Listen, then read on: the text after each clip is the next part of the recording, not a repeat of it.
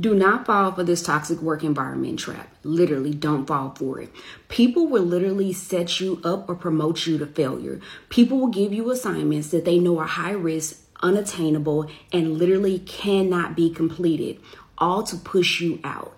Make sure that when you see this happening, don't be a fool and say, okay, yes, I'm going to make sure that I get X, Y, and Z done. Don't commit to things that you know are unrealistic.